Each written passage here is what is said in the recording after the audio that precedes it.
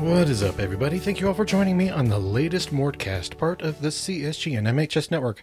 I'm, of course, your host, Jeff Morton. Okay, the Nuggets come back to Denver, tied 2-2 after losing two close games in Phoenix. If you want in-depth breakdowns of what happened and what transpired, I suggest going to Locked On Nuggets, Pickaxe and Roll, any of the other Nuggets-based podcasts that do that sort of thing. I'm just here to give you an overview and to talk about something else in the second half of the podcast. I'm going to address the overall game and what I feel the big issue was, specifically in Game 4 that the Nuggets lost. And in the second half, I'm going to talk to you about Mat Ishbia and get a little spicy. So in the first half, I'm going to talk about this. Jamal Murray scored 32 and 27 points respectively, or 28 points respectively, in the two games played in Phoenix. And I would argue that those were two of the worst playoff games he ever played. Even game 2 in Denver, Jamal was not great. This hasn't been a tremendous series for Jamal outside of the first game, which he was really excelled in. Here's the problem with Jamal, and I really kind of, after thinking about it, kind of narrowed in on what the issue has been. Jamal is way too slow. And this has been an issue with Jamal for the entirety of his basketball career. Jamal is a very deliberate player. Jamal walks very slowly up the court to set up a offense that usually results in a two-man game with Jokic. And what has happened since Chris Paul is not, and someone pointed this out to me on Twitter, so I'm sorry that I don't remember who exactly pointed it out to me, but whoever did, thank you, and you'll remember and remind me on Twitter. Please do that at jmorton78. But one of the things that has happened is Jamal is so slow. And it's more than defense. It's more than anything else. And at the end of these games, Jamal has struggled getting into sets. He hit some shots, and some big shots, in the fourth quarter. But one of the issues is when the Nuggets tend to get behind, it's because he plays with no pace whatsoever.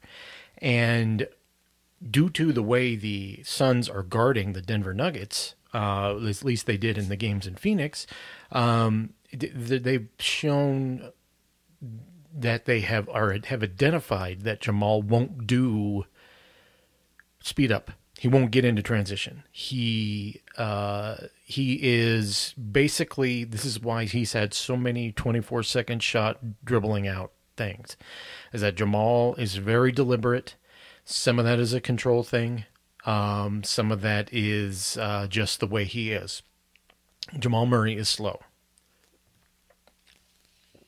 That slowness has translated itself into the Nuggets offense in bridge moments, gets completely bogged down. I will say that the end of the first quarter, into the second quarter, and the end of the third quarter, into the fourth quarter, I call those bridge moments, because usually in Malone's, in the way Malone does his rotations, that is the bench bridge gap right there. And Jamal largely plays with the bench when he's not with Jokic and doing the two-man game thing. And where you've seen the issue is that since the Nuggets don't really have any shooters on the second unit, Jamal just ends up pounding the air out of the ball and going one-on-one and trying to score. This is not a slight to Jamal. If you contrast him with Devin Booker, you see the difference in smoothness. Jamal, it seems like every fiber of his being is going towards making a shot. And he makes easy shots look difficult, and he makes hard shots look like they're impossible. That's just the way Jamal plays. It's because, and I've said this over and over on this podcast, it seems like every little bit of his actual being is going into trying to make this shot. He works so hard, and that's the way he is. Jamal is a hard worker. That's why he would do so well when he was injured. If he had a moment where he wasn't 100%, he would always have a good game because he was working so hard. It's just into his DNA. However, on the flip side of that is that work, it manifests itself in completely deliberate play.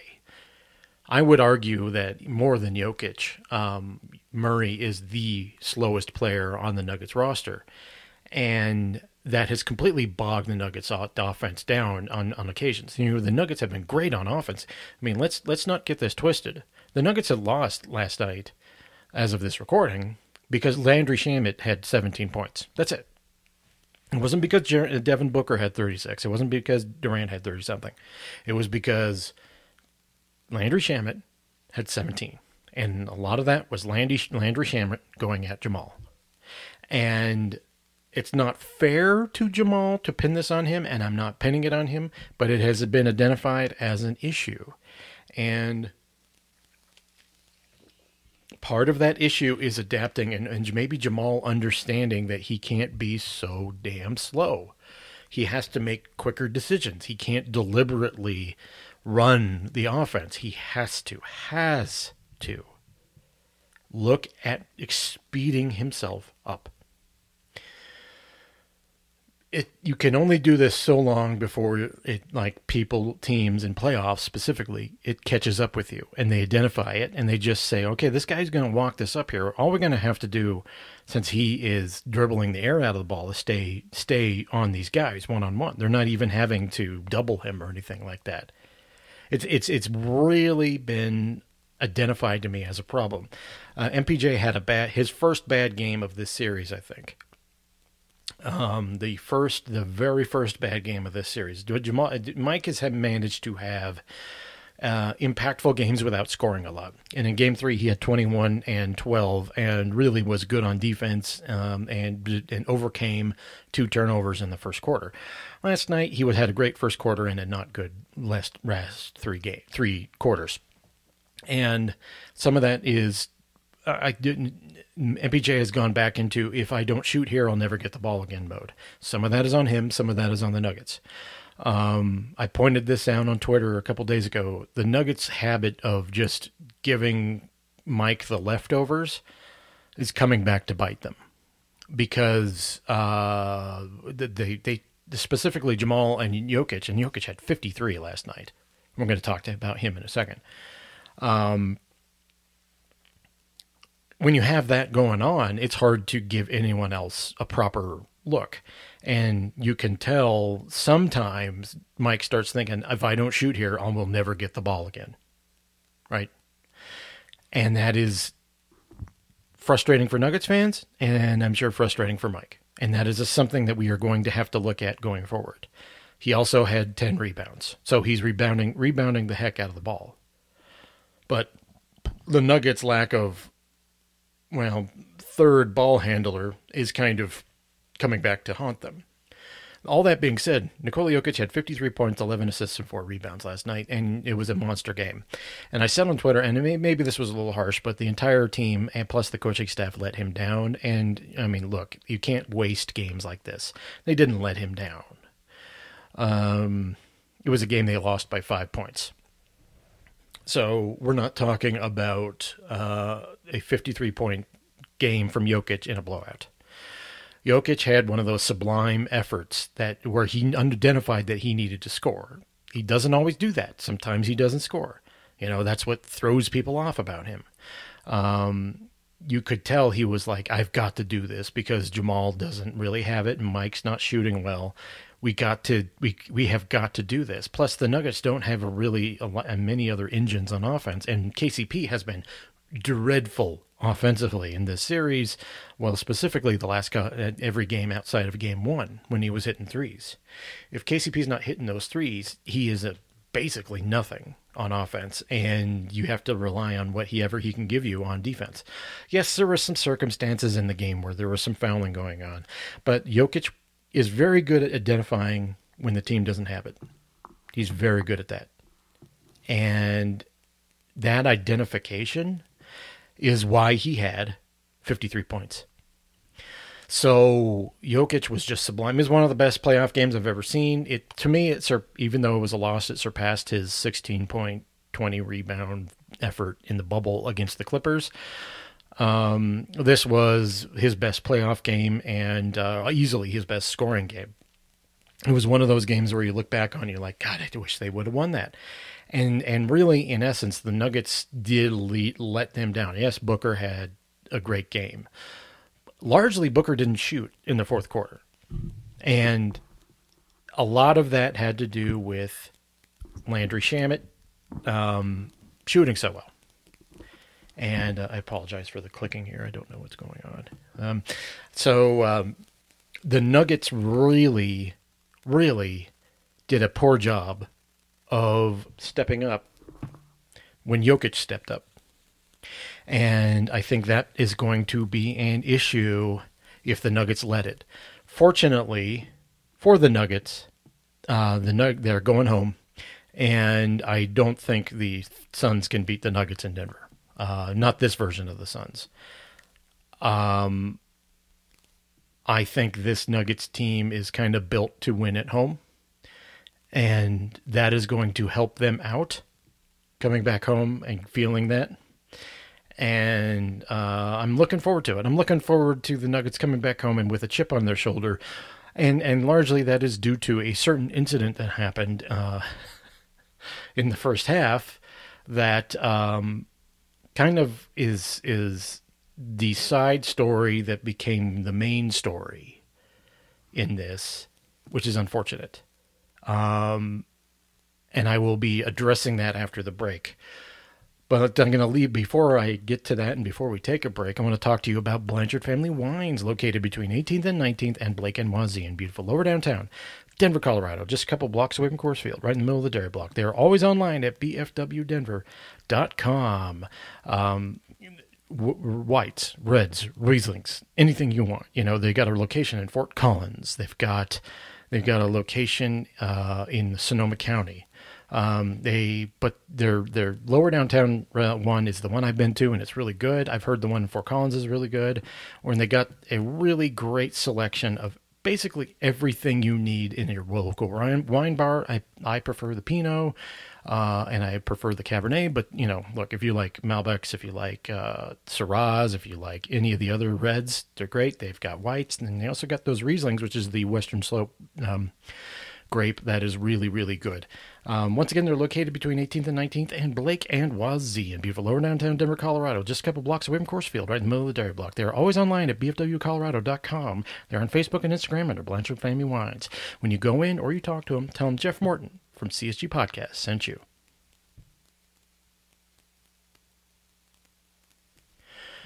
Mat Ishbia made what I could always only describe as a feeble attempt to buy the Denver Broncos in 2022.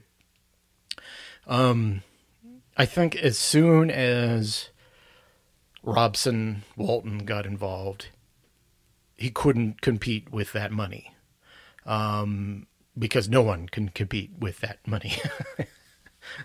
Maybe Steve Ballmer, but that's it. You don't get into a bidding war with someone from Walmart. A Walmart Air, I should say. So that is where people in Denver know Mat Ishbia. There are a certain amount of people who know Mat Ishbia from his rather small role on the Michigan State Championship team from 2000.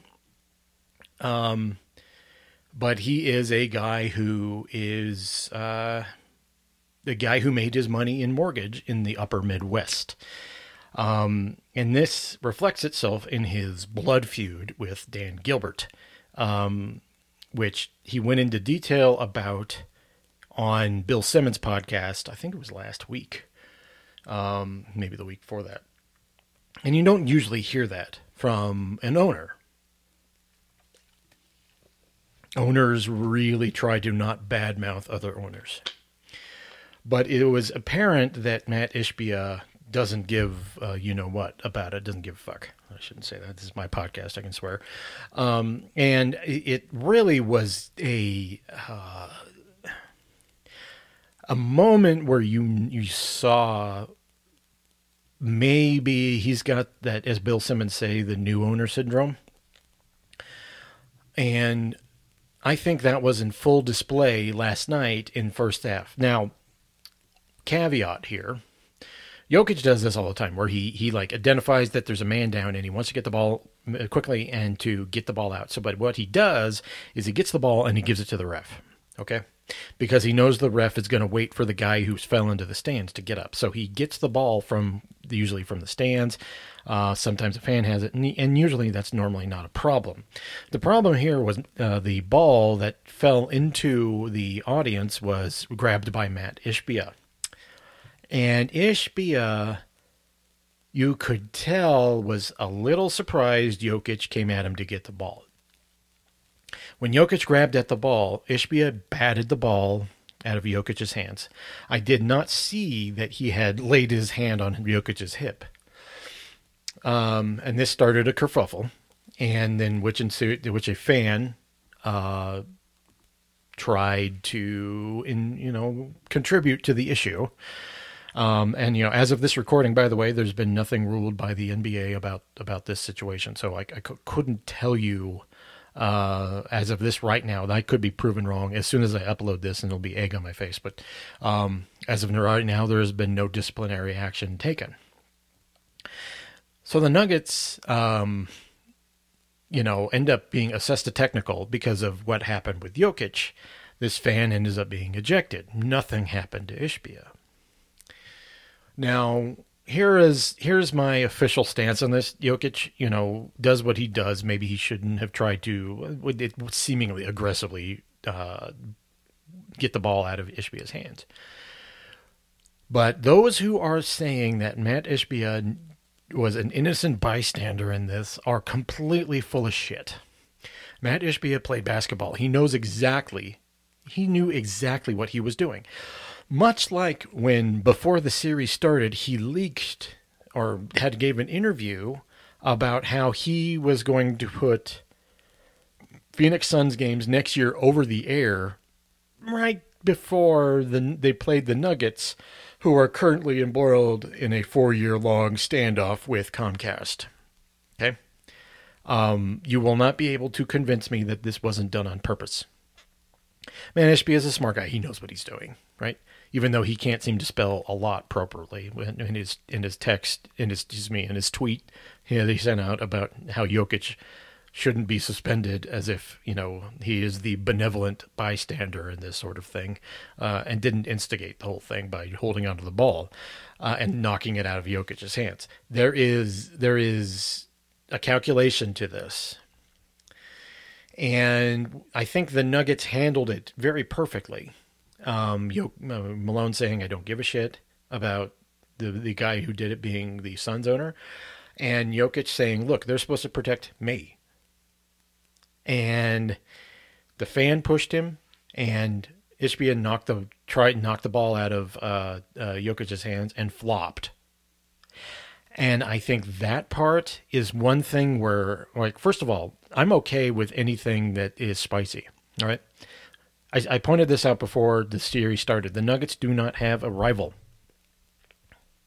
And that is not because they're so good that they don't need one. It's that they just don't have one. Their geographic isolation has the Nuggets, the city of Denver's geographic isolation from most of these cities has kind of rendered it rival-less. And people have tried to manufacture a Utah one for years, and it hasn't really worked. And the same thing with Portland, and Portland's just too far away. You play them a lot, but it's too far away. And I think what has happened is you generate rivalries by multiple times you appear against someone in the playoffs. Now, they did that with Portland, and there was some angst there with Portland, but that quickly dissipated once people realized that Portland was going down we're not very good rabbit hole. So this was really left to the Nuggets to not have rivals again. What happened in 2021 and is what happening this year is really ginning up this rivalry, and we have sort of Mat Ishbia to thank for this. But coming back to this, Mat Ishbia knows what the fuck he's doing. Let's not pretend like he is some innocent bystander in this. He knew what he was doing in this. He 100% knew what he was doing. And he was trying to get a competitive advantage by knocking Jokic out, basically. Not physically, but I mean of getting him to a point where there would be a penalty against him. And there was. It was a technical. Now, this goes into something that I think that people misunderstand. Mark Cuban is Mark Cuban because he was able to position himself in ownership circles to where even if he did some stupid shit, he'd still have support. Mat Ishbia has owned this team for 3 months, even if that, because it took a long time for him to be approved. And this is a guy who is just in the door. I don't necessarily think NBA owners are going to be giving Mat Ishbia the benefit of the doubt, say a Mark Cuban will, even though Cuban has been fined out the wazoo multiple times. He says a bunch of stupid shit. He gets in trouble a lot because of his workplace issues. Mark Cuban's Mark Cuban because he has allies. Mat Ishbia is brand new. He has no allies. And I'm curious to see how owners handle this. Like, once again, I'm recording this this is, as of this recording, it's 12:28 p.m. Mountain Time. I have not seen anything so far about any penalties coming down for either Ishbia or Nikola Jokic. There shouldn't be any. This was stupid. And I think that Charles Barkley had it right. And he's saying, like, I hope the NBA doesn't do something stupid. You know, on a night that Nikola Jokic was a one-man band and got 53 points and 11 assists, and really was showing he is the best center in the NBA, you don't want the next thing being he gets suspended for one game for something that was instigated by one of their owners. That would be a terrible look for the league. And I think somewhere the league knows that. I think they kind of are cognizant of how stupid that would appear. But once again, the NBA did suspend a bunch of people for the Steve Nash, Robert Horry thing in 2007 and basically cost the Suns a chance at a championship. So who knows at this point? But there is some scrutiny on this, and people will be watching to see what happens. On the flip side of all this, you know, Mat Ishbia has really tried to gin up, and I appreciate this because the Cronkies don't talk. There's a reason Stan Kroenke's called Silent Stan. The Cronkies don't talk. And when they do talk, they kind of trip over themselves. So this isn't a situation where you're going to see a response from the Cronkies about this. What's going to happen is this is going to be a very loud Mat Ishbia thing. And it's going to be up to the Nuggets to smash them when they come to Denver. And I get the feeling, and like if we're talking about the rest of this series, it's a best of 3 now. The Nuggets have 2 games at home. Nuggets take care of business at home. They'll be fine. I do not care if this series goes 7. The Nuggets took care of the Timberwolves in... It took care of the Timberwolves in 5, should have been 4. And this Nuggets team, you know, you can't say that they're not tired or they're tired because there was a 3-game gap between game 2 and game 3. All right. I expect the Nuggets to come out roaring and really try to prove a point, and hopefully bury the Suns in game 5, which would lead to a best of 2, which advantage Nuggets because they have home. Booker's been good, great. Durant has had a better last 2 games. But once again, the Nuggets issue was the fact that they let Landry Shamet get 17 points. That was it. They lost in a game they lost by 5. They let Landry Shamet have 17 points. There's your problem. A guy who is not good got 17 points. So if there is something that the Nuggets need to do, it is to limit that part because Booker and Durant are going to get whatever they're going to get. People are overly focused on Booker and Durant. They're going to get their points. Okay. I know Michael Malone wants to stop them from getting their points. That is not going to be possible. The Nuggets do not have the personnel for that sort of thing. You got to mitigate the gamut damage by just limiting the other role players, and they did a bad job of that in Game 4. Plus, the Nuggets role players will play better in Denver in Game 5. So the advantage goes to the Nuggets still.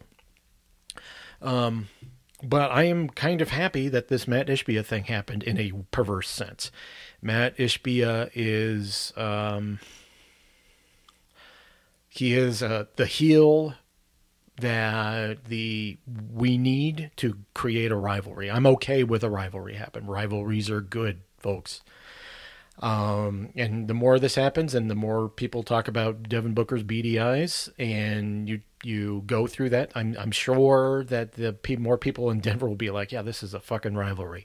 And you know what? I'd be 100% happy with that. As someone who has craved a rivalry for the Nuggets for a long time, this will be absolutely perfect.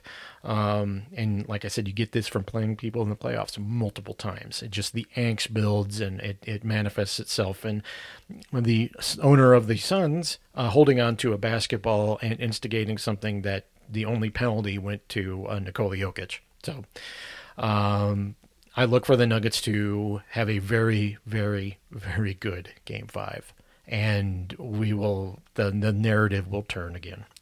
All right, thank you all for joining me on the latest Morecast. I will be back after Game 5 with another episode. Goodbye.